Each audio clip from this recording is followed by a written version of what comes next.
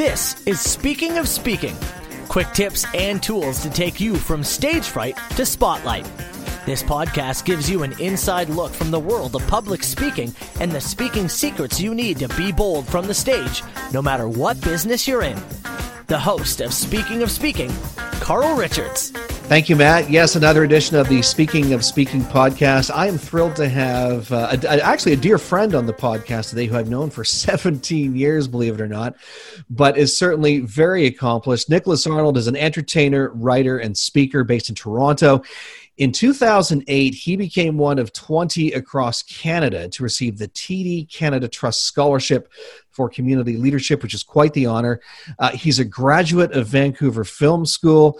As a physical comedian, he's spoken and performed on various stages and recently spoke on the TEDx stage. Very thrilled to have him on the podcast today, talking on speaking through performance. Nicholas, thanks for joining us on the podcast today.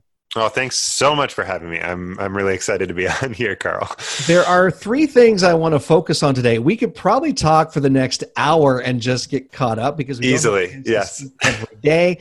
But three things I want to talk about today, based on the speaking through performance theme.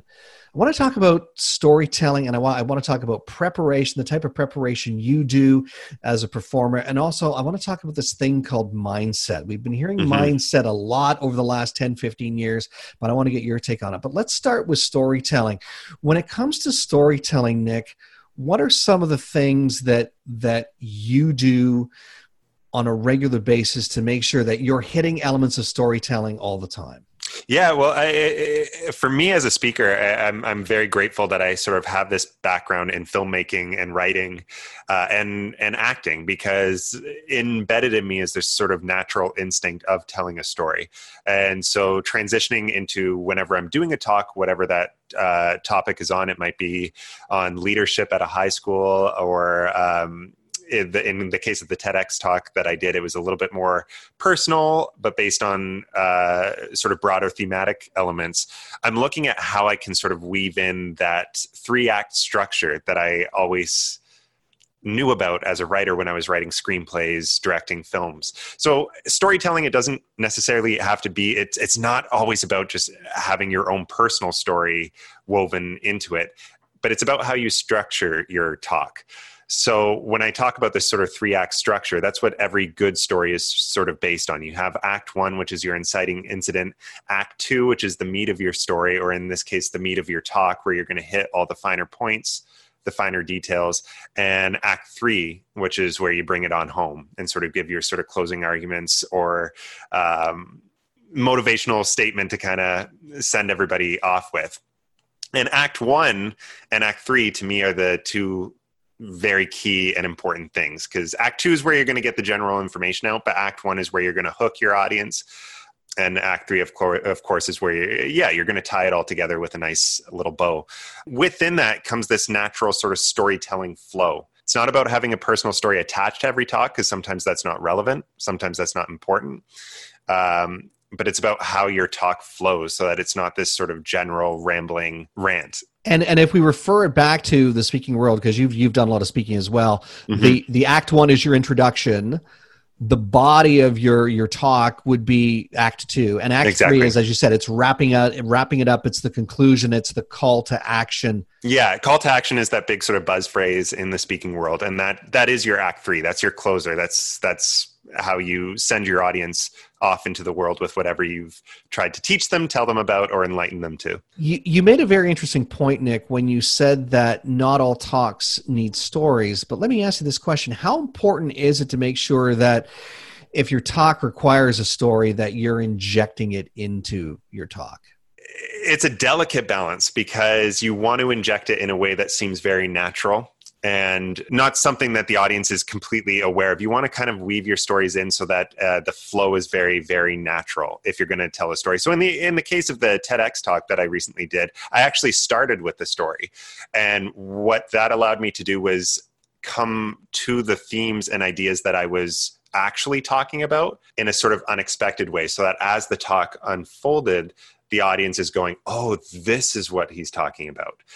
In the case of that, it's, hey, I'm kind of catching them off guard by going, I'm just going to tell you this personal story, and here's what I'm actually talking about. But you can also do the reversal, or you can weave it in sort of in the middle in a very natural sort of way. So it's a delicate balance, and it all depends on, I think, the topic and the actual point you're trying to get across, and where that sort of emotional emphasis needs to be. I think it also would depend on the style of speaking that you're doing. If you're doing on a talk that's already story-based, you better have a story, and it better flow properly, or it's going to disconnect. No, exactly. It's knowing your audience, knowing the context of where you're speaking as well is a very big thing. My guest is Nicholas Arnold, entertainer, writer, and speaker. We're talking on speaking through performance. One of the things that every speaker does or should do, as every performer does or should do, is this thing called preparation. And I can't tell you how many times as a speaker coach, even on this podcast, that I've said, you have to practice, you have to prepare before you get on stage, before you get in front of an audience. How important is it in your world and what you do? Oh, well, it's so important. I mean, as actors, we're taught that, the best way to handle an audition, right? Auditions are the big things that actors are very often afraid of. It's that dreaded thing because it's the job interview that we're constantly going on. But as actors, we're taught to treat the audition as though it is a performance. And the best way that you can nail an audition, whether you receive the part or not, is to go into that room with a fully prepared scene and a fully fleshed out character. And that is all the work that you're doing prior to actually getting into the room. Of course, you do all that same work once you've booked the part. You're on set, you're on stage, you're in rehearsals, you're doing that preparation, obviously, because you need to. It's part of your job now. But in a similar vein, I think as speakers, we need to do that same amount of preparation. We need to come on stage with that fully fleshed idea and that fully fleshed persona of who we are as the presenter, so that we don't kind of become this rambling speaker. I remember doing a talk. I was 13 at the time, but I was doing a talk at a school assembly for a fundraiser that we were doing, and I had very little, next to nothing prepared. And what the result was, of course, was a lot of I was essentially repeating the same phrase over and over for 15 minutes. Of course, I'm just doing that to my general school population. I'm sure they weren't too picky about what they were hearing. But when you're going out on these bigger stages, these national stages, whether it's a corporate event or something bigger, something like a TEDx event, TED event, you've got to do the preparation ahead of time. And that's what's going to set you apart from all the others. What are the three things that you would say that you do to prepare? If you had to narrow it to three, what are three things you do sequentially every time? I do these three things to prepare every single time I'm going to take the stage, regardless of what that stage is. Yeah, well, as a physical performer, I mean, a lot of it was recording and viewing myself back. That sort of preparation allowed me to visually see what I was doing physically as a comedian. And as a speaker, it's sort of the same thing, basically. I've had to, luckily over time, I've become very good at memorizing. But I do write out my speeches as though I would an article. So that's where I invoke my sort of writing skills. I write them out. Now, whether I'm going to say them in the same way or not, that sort of occurs as I start getting up on my feet and saying the speech out loud. But then it becomes a sort of thing where for me, I get right into the memorization phase, because in the memorization phase, I'm also figuring out how I actually want to deliver these phrases. Because sometimes the delivery out loud is going to be different than the sort of written phrase on the page. So I start immediately just chunk after chunk, saying it out loud, saying it without looking at the page, trying to say it naturally in a way that still makes sense. And it's slowly becoming more and more embedded in my brain. One of the things that we talk about in the speaking world too, Nick, is, memorization obviously is very important for nailing your talk and knowing the flow of it. And that way, when you do hit the stage, it's basically muscle memory. Mm-hmm. But at some point in that preparation, I'm assuming if there was a fourth thing to add, it's taking that memorization and turning it into internalization. Yeah, no, big time. And that's why I say jump on that right away. For me, don't start with just reading the speech out loud on the page. Literally start with the memorization. Get that first sentence down, get that next sentence down. But then what you want to start experimenting with is, can you get the idea of that first sentence out loud, the idea of that second sentence out loud without reading it verbatim the way you had written it. And if it still comes across clearly, then you're starting to internalize the ideas that you're actually talking about. And that's where recording comes in. Because if you can record it and listen back and go, okay, hey, I didn't say this exactly the way I wrote it down, but it makes sense. That means I'm getting it. I'm understanding what I'm talking about. Then you're on the right track. Nicholas Arnold is an entertainer, writer, and speaker. I'm so blessed to have him on the podcast today. I want to move on to mindset, because I think one of the reasons why people, especially entrepreneurs, one of the reasons they don't get on more stages is they're either terrified, or they either say they don't know how to do it. So they're automatically setting themselves up for failure. I call it self-defeating prophecy, meaning they're not in the right headspace. They're not setting themselves up right. So how important is mindset? Unbelievably important in everything that you do. I mean, as a comedian, if I'm not in the right headspace, mentally, then it's going to fall apart. But not only that, the audience can sense that. The audience can sense if you're not in the right headspace, if you're not meaning what you're saying. Ironically, when I was doing the TEDx talk, I was not in a very good headspace. I was in a little pocket and period of depression and not feeling sort of good about where I was at in life. Of course, the TEDx talk is booked months in advance. So now it's this appointment that I've got to keep, but life and circumstances have sort of happened around me. And I'm not in real life feeling very genuine about where I'm at. What then becomes important is focus, clarity. And that's where also your preparation becomes a very important tool ahead of time, because at least you've got that sort of down pat.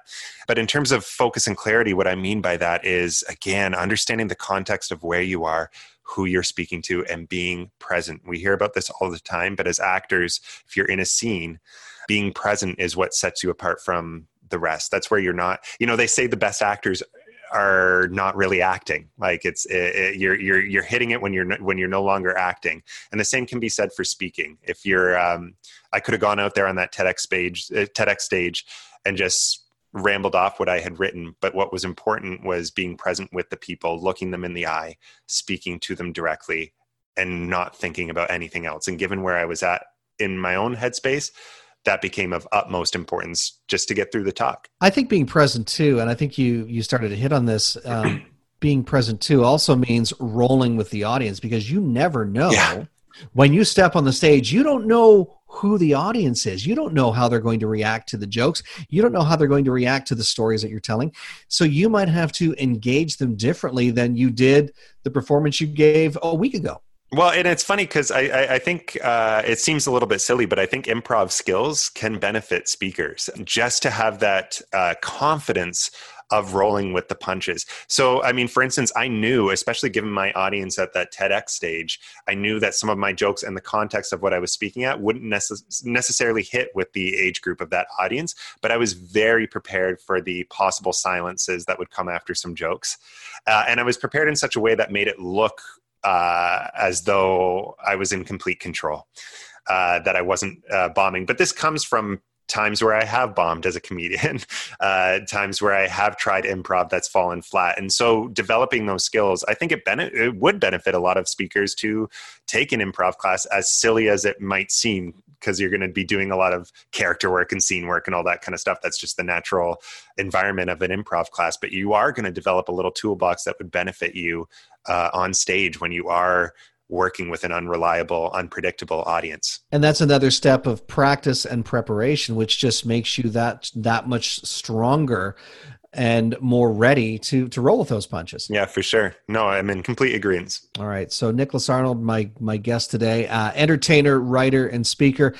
You have done so many things in your career already. I know you've written and directed movies. One of the things I did want to give you the opportunity, though, to share with our podcast audience is if people want to find out more about you and some of the things that you've done, or if they have any further questions after today, what's the best way for people to get a hold of you? Yeah, the best bet is to visit me on my website, and from there you can kind of jump onto all the other sort of socials that I'm connected to. And my website is imnicholasarnold.com, just the letter I, the letter M, nicholasarnold.com.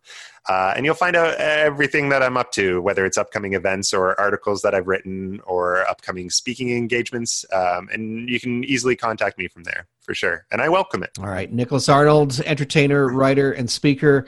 dear friend as well. It's been a long time, but thanks for taking the time today to chat with me on the podcast. Oh, thanks so much, Carl. It's great to speak with you. Until next time, it's Carl Richards. Get out there and own the platform.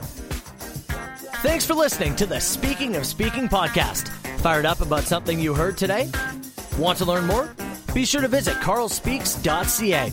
And don't forget to follow Carl on Twitter @CarlRichards72 or join the Facebook group Speaking of Speaking.